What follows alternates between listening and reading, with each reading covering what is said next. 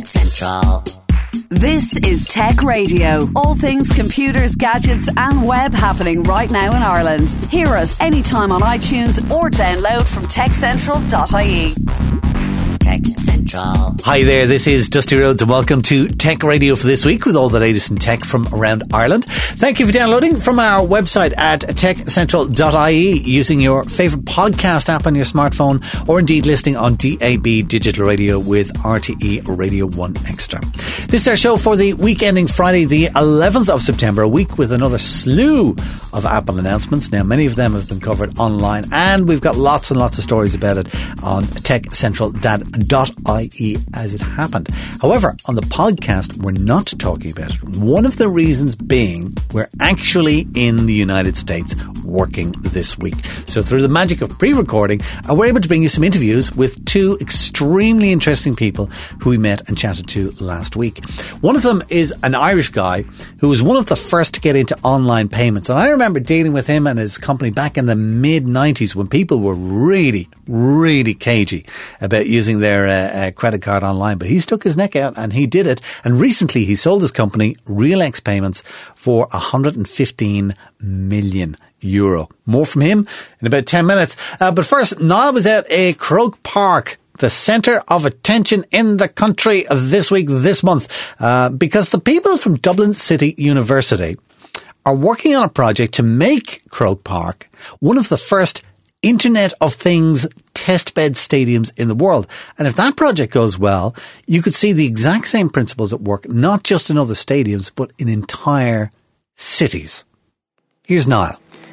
I'm here at Croke Park with Professor Noel O'Connor of Dublin City University, and we're out here today on a very overcast but still picturesque day in the city to ask about a very interesting project that Croke Park is doing in conjunction with DCU and Intel and also ASU, which is Arizona State University in the US, of course.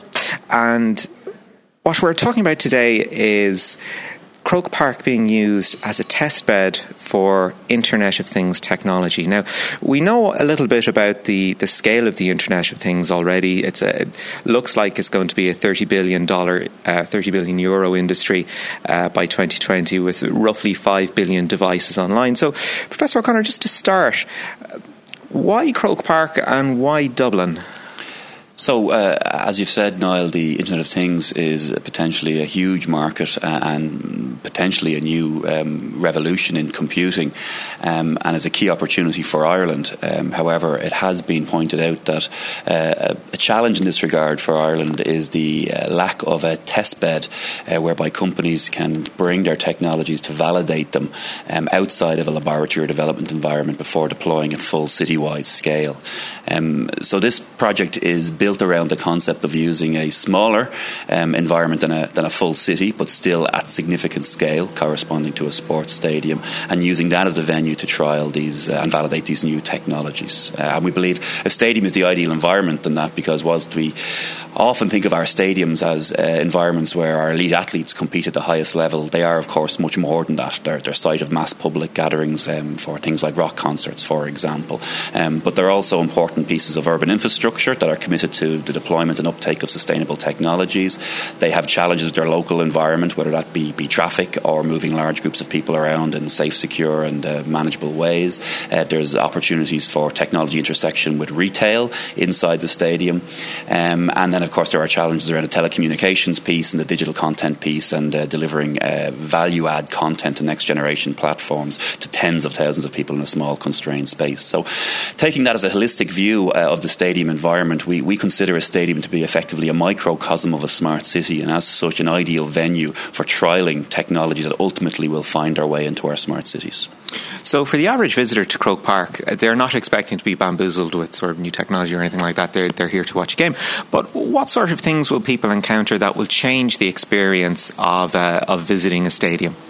Well, I think there's different kinds of technologies that we're exploring here. On the one hand, there's a technology which makes the running of the stadium easier for the stadium owners. And in that context, the technology should effectively be invisible to visitors. They should just have a better experience by virtue of the efficiency of coming in and out of the stadium and going to the concession stands and going to the restrooms and so on and so forth. And that technology, we hope, will disappear into the background. So to give you an example, a concrete example of one of the projects that we're running here in the stadium is we're looking at how to monitor crowd density and crowd movement around the stadium and understanding where the pinch points are and being able to feed that back to the stadium owners, but also to the end users ultimately, to enable them to get a more enjoyable experience whilst they're here. That's one aspect of it. The other aspect then is more directly facing or interfacing with the spectator or the fan who comes to Croke Park, and that's about leveraging the existing state-of-the-art world-class telecommunication infrastructure that's in place in Croke Park and understanding what value add can be delivered over that, whether that be next generation of apps, for example, that provide you information about the game in real time, or even in advance of the game, being able to reach out to spectators before and after the match as they begin their journey to Croke Park. So a key aspect of what we've been doing in the first instance with this is trying to understand what the end user experience, or more accurately what the end user journey is in terms of attending an event in Croke Park, and then trying to figure out where the technology touch points are in relation to that overall experience. So that's a very attractive prospect to an organisation like the GAA that is so invested in putting together a really good stadium experience. How do you pitch to stakeholders and say, look, we have these ideas, they're great, we think they'll work really well for you. By the way, it might represent a significant investment on your part. Well, I think a lot of the projects that we're running now are designed to try to drive efficiencies in the first instance for stadium owners. So, for example, another one of our projects is looking at monitoring the pitch and understanding the moisture content of the pitch and understanding how the use of the very sophisticated system that draws moisture off the pitch can be optimised to ensure that the groundskeeper has the best information at any given point in time to make his job easier and therefore drive efficiencies in terms of the overall upkeep and maintenance of the pitch. Another good example in that regard is the fact that due to where Ireland is located globally, we have challenges around turf care and growth based on the amount of shade and light that the pitch receives. So we're working with Croke Park to understand and model those patterns of light and shade, with the direct consequence that then ultimately the very costly, from an electricity consumption perspective, never mind the human resources and maintenance that have to go into pitch maintenance around the very large grow lamps that you may have seen if you've ever been in Croke Park outside of a large event, can be optimised, and their deployment can be optimised and drive real savings for the stadium owner. They're just 2 point examples of where we believe these rather straightforward and simple, very close to market technologies can drive real savings for stadium owners. And obviously, if they can be deployed and their effectiveness proved in Croke Park, then there's potentially a global market in stadiums around the world for similar technologies. ASU is a very interesting partner, of course, being in the States. It's a culture removed, but also a sporting culture removed as well. When you were sitting down to discuss the elements of the stadium that are going to be enhanced by the Internet of Things, to which extent was there a give and take, or were ideas presented that you're like, oh right, I wouldn't have thought about that for Gaelic games, but it's a valid point? So the link with Arizona State University comes about through a transatlantic partnership which DCU have established with ASU as our preferred, our strategic partner in the US, because the two universities share a similar mindset in terms of industry engagement and being universities of enterprise, whereby we engage with companies who try to drive real solutions to real world problems. In the context of the stadium project, it was very attractive to have a mirror image of what's happening in Croke Park in the US for a variety of reasons.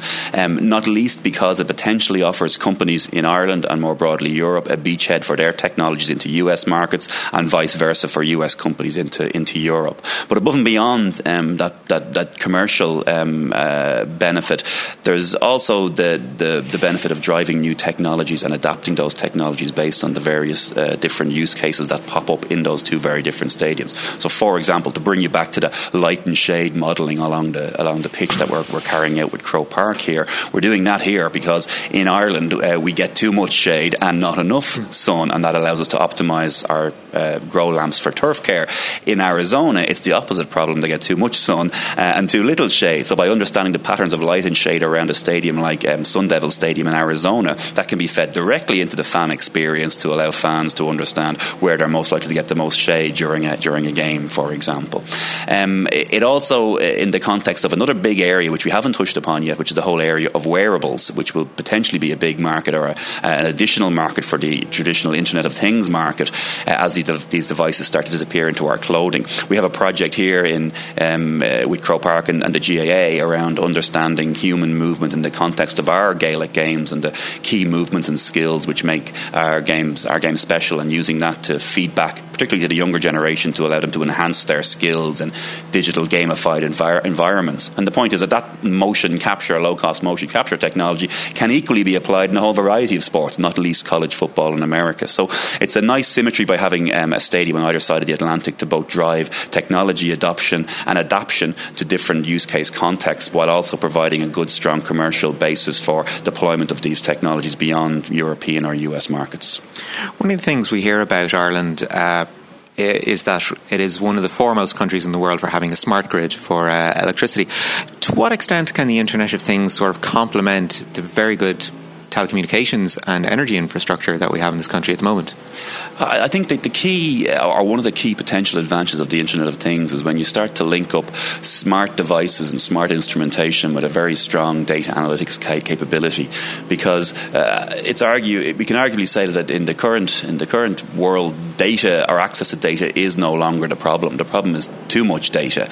So anything we can do to take raw data that's being produced, and particularly raw data that's produced in real time, that is of that moment, and analyse that to extract real, useful, actionable information that can be fed back to key stakeholders or decision makers, such as in the smart grid, such as in telecommunications, data centres, such as in fabs, in chip manufacturers, for example. Anywhere that large amounts of data are produced in real time, we can leverage the Internet of Things paradigm around real-time data analytics to extract useful information that can provide real benefits to whoever needs to get access to that knowledge.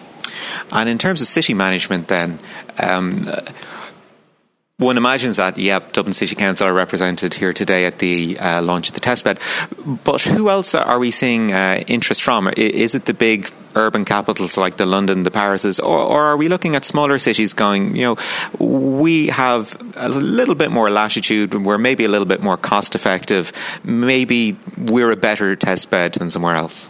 Yeah, we're getting interest from all quarters, to be honest. A lot of interest from the smart stadium community. So every other week a stadium announces that it's smart, which effectively means that they've put in a Wi-Fi network, and a key challenge is, well, that's fine, but what do you put on top of that telecommunications infrastructure? So I think we're generating a lot of interest from the stadium owners around the world in terms of being able to illustrate what's possible in the context of that kind of infrastructure being put within a stadium. And then, as you say, in the context of the smaller, perhaps more dynamic, more reactive smart cities, they can see that what's possible to be done at a smaller scale than perhaps what's more difficult to do in a much larger urban environment. So that if you have a smaller city that's more dynamic, that's more reactive, we would hope that many of the technologies that we're developing here could be easily transferred to those environments, which is not to say that they couldn't be transferred on a much broader scale, but they may find earlier adoption in the context of smaller cities. So to give you a very concrete example, another one of the projects that's running here in the stadium is on flood monitoring, because Jones's Road, a key entrance point to the stadium, is prone to flash flooding. So we're looking at putting sensors into the sewers in that area to get real-time analysis of the water levels in the sewer network, so we can provide advance notice of a potential flash flood event. And that's a project that's very specific, that addresses one particular problem that the stadium owners have at the moment here in Croke Park. But that solution, when implemented, could be deployed in virtually any city or any environment or any neighbourhood or any community that has a similar problem. And that was Niall Kitson speaking with Professor Noel O'Connor from DCU. This is Tech Central, your weekly tech podcast from Ireland's techcentral.ie. Now, the other person that Niall spoke with this week was an Irishman who was one of the first to get into online payments. And recently his company Realex Payments was acquired for €115 million. First world problems acquired. Oh, who is he? And what's he doing with the cash? Here's Niall. I'm speaking with Gary Conroy, who is the Managing Director of Realex. Now, if you use a website to have paid for something in the past, you've probably used PayPal, but somewhere along the way you've probably used Realex's technology as well. And what's interesting about Realex is that they're an Irish company that came from very modest beginnings and are now, I guess, what you would call serious players in the e-commerce space on a global level. So, Gary, if you would just take us through a little bit about the Realex story, because this isn't a case of overnight success. No, it's the usual case of 15 years in the making to get an overnight success story. And right now we process about 29 billion euros worth of payments every year. So, if you've booked a ticket on Aer Lingus, if you've gotten an insurance policy with the AA, you will have used Realex at some stage. I suppose, getting to a stage where you're processing 29 billion euros worth of payments, you have to start somewhere. So we started 15 years ago, and Colm Ryan, who was formerly head of IT for capital markets in Ulster Bank. So Realex, I think, was about the third idea that he came up with. And there was some fortuitous timing as well. There was some change of regime within AIB acquiring at the time as well. And Enda Murphy, who was heading up that business, was looking at what could they do to facilitate online payments. So, I think in the beginning, it takes a while to get scale. And particularly when you think that we operate a business that's a pay-as-you-go model, so it's software as a service. So it took us 1 year to get our first customer, which was Direct Ski. But when you think that we charge 29 euros a month to actually process payments, you need an awful lot of customers paying you 29 euros a month to be able to build a sustainable, scalable business. So it was always a search for scale and a search for growth for us. So the first customer, Direct Ski, was obviously great. And then what were the real step changes to be able to build a business? And I think for us, the big deal came with Aer Lingus. So we started engaging in 2003 and then 2004, and they were undergoing a shift. We now take it for granted today that you buy all your airline tickets online. But at the time, there was a shift to those online payments. And you think about Aer Lingus, a very big company, established player, and they were able to trust a company like Realex, which at the time employed under 10 people, to process all of their payments.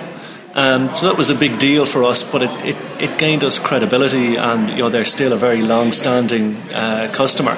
So businesses have to trust us that we can deliver the service that will allow them to make sales. So it's a very important relationship and a very strategic relationship for those businesses.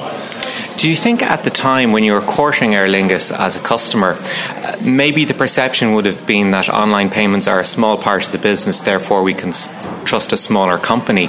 Do you think maybe if Aer Lingus, with the scale that they are now, if they were shopping around for an alternative just for talk's sake, that they would look for a bigger company? Do you think one correlates with the other? No, I think, and obviously it's not just for Aer Lingus, but it's for all of our customers. What we have to do, so we sold the business this year in March to Global Payments for 115 million euros. But they very much bought us because they liked what we did. So all they want to do is to accelerate that growth. So we have to keep the innovation and try and make sure that we stay nimble and stay like that small startup that we were all those years ago, whereas taking advantage now of the scale of distribution that the likes of Global Payments have. So we have 12,500 customers, but we knew that when we started talking to Global Payments, they had 1.5 million customers, and those are businesses, not consumers that are paying for things. So the scale of that business, a $7 billion market cap company listed in the New York Stock Exchange, means that while we operate today in Ireland, in the UK and Spain, now we can go to all of the territories that Global Payments operate in, 31 different countries, and the people who build and who make our product can see the fruits of their labour actually used to help businesses grow in all those countries worldwide. And to me, that's the kind of exciting bit. Because internationalization was the key. Obviously, after Aer Lingus, that gave us credibility in the Irish market, but we knew at some stage we had to internationalise the business. And it was around about 2007 then that we decided to go to the UK. So the largest e-commerce market in Europe, we knew we had to be there. And so we had a couple of false starts. We tried a couple of different ways, and ultimately we put more feet on the street in the UK, and we set up our office in Hammersmith. And then we got some marquee clients in 2009. We got the likes of Virgin Atlantic, and we got the AA in the UK. So whilst we were processing for them here in Ireland, we leveraged that good relationship that we had to gain the UK business. From there, we brought on a couple of white label deals. So Global Payments in 2012, we migrated several thousand of their clients off a legacy platform onto the Realex platform.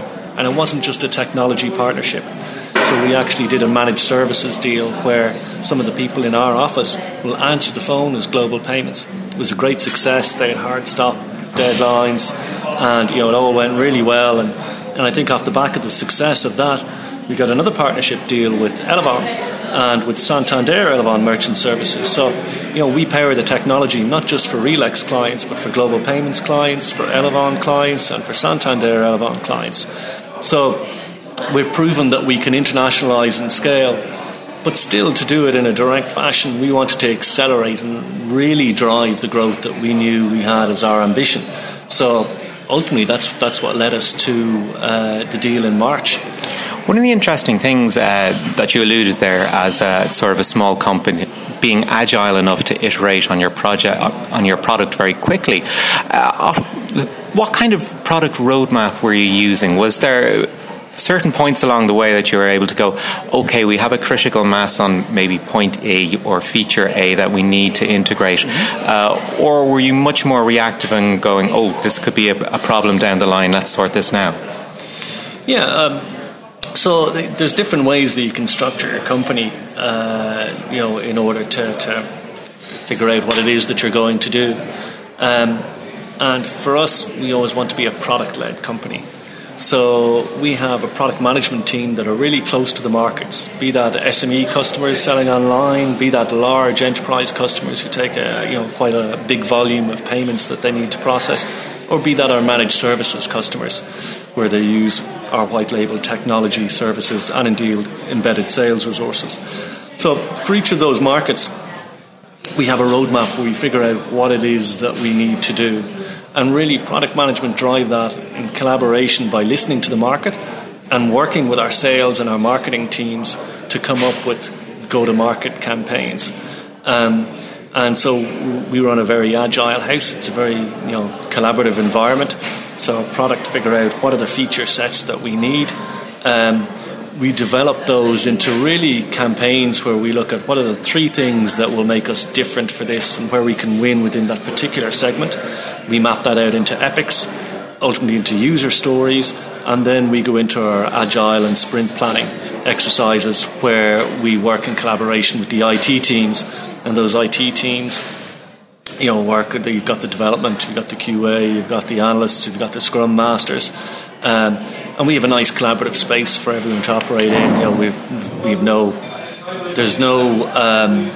No one has an office within our space. It's all open plan, and we have some nice collaborative spaces that we call ring forts. They're all whiteboard. We have our daily stand-ups there. So we try and keep very agile, and really for me, scaling is about having the capacity and the capability to be able to take advantage of the opportunities as they come along. So you set your vision of where it is that you want to go. And as part of Global Payments, the ambition is we are the e-commerce centre of excellence. We are leading e-commerce for Global Payments worldwide.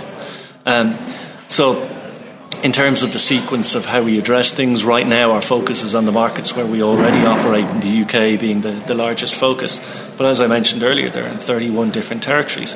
So what I need to do is to make sure that we ramp up our capacity, ramp up our capability. And right now we're keeping our planning horizon fairly short in terms of about 6 months. So we've mapped out, the next month. In fact, we have a new release coming in the UK where we have that one-stop shop. So as Realex, we were able to offer the payment processing gateway, but what Global Payments have is the acquiring and merchant services agreements. So in the UK, we're launching a bundled commercial offering, but on top of that, we have new SDKs. So we've got new PHP, new Java SDKs, new developer centers. Really, really easy to get up and running within 5 minutes now with Realex. And we're going to follow that on in Q4. We're going to have iOS, Android, Apple Pay SDKs as well. So we're making it really easy for that developer market. And then for the enterprise and large markets, we have some fraud releases that are coming out. So we've got some great enhanced offerings there. And then going into Q1, we have some great enhancements that are coming to our recurring payments product suite. So we've planned out kind of the next 6 months. We've locked in what it is that we need to do. We've got some really exciting stuff, but we want to do more. So, the Global Payments bought us. They liked what we did, so they want to fuel that growth. So we've got some jobs announcements that will be coming in the next couple of weeks, but we're planning to really ramp up the headcount. I don't think we'll change the way that we do things right now. We'll keep those collaborative, small, agile teams. We just want more of them so we can do more, because the challenge for us as a company is going to be scaling to meet the opportunity, I think, which is like just a nice challenge to have. One of the interesting points that you raised there is sort of Realex as an Irish company and sort of as a successful Irish company. Where do you see Realex sitting in the technology scene in Ireland at the moment? Are you purely outward looking, or is there a sense of almost responsibility to send the ladder back down, if you will? Yeah, and I think if you look at the ladder back down, I mean, as I said, the great part of the deal was being able to spin off the likes of paywithfire.com. I think, what people need to see in the technology and in the fintech space is role models. So companies that have done it and people that have done it and done it well. And I hope that Realex will be a role model, for other people looking to start up companies. Because what you tend to find is that startup companies will look and see a niche that can be filled. If I can fill that niche, provide that need, then I can scale my company. And if you look at who ultimately ends up acquiring a lot of those companies, it can be those large multinational companies that will go, I'm getting this service from this provider, it's really good, actually, this is a strategic asset to me, and I might look to purchase. So we're not the first. So we've been acquired by Global Payments because they like what we do. But you look at the likes of OmniPay, look at the likes of Fexco, and you can see First Data, has seen the opportunity and the products and services that those companies offer. And, so I think you'll probably see more of that, companies that come in, see a niche, and then the opportunity to scale often comes by them being acquired. So if you look at the companies that are there now that are starting up, they tend to be there's a lot in the peer-to-peer space that's going on. So you look at linked finance and peer-to-peer, financing, you look at Currency Fair, and you see peer-to-peer money remittance on an international basis. All those companies, as they grow, can provide services. And, again, I think the same in the opportunity with paywithfire.com. As I said, I'm sure we'll see Colm go on to be a successful serial entrepreneur. So we've been lucky enough to grow a company from within a company, and I think it's just very exciting, and keeping that culture of innovation alive within Realex, is absolutely one of the goals that I have going forward. Niall Kitson there talking to Gary Conroy from Realex Payments.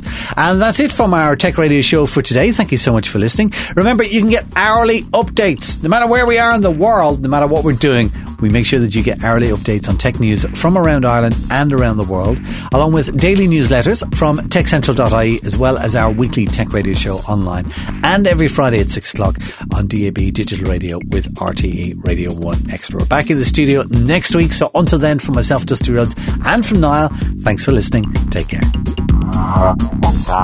Get Tech Radio. Subscribe for free with iTunes or download on demand at techcentral.ie.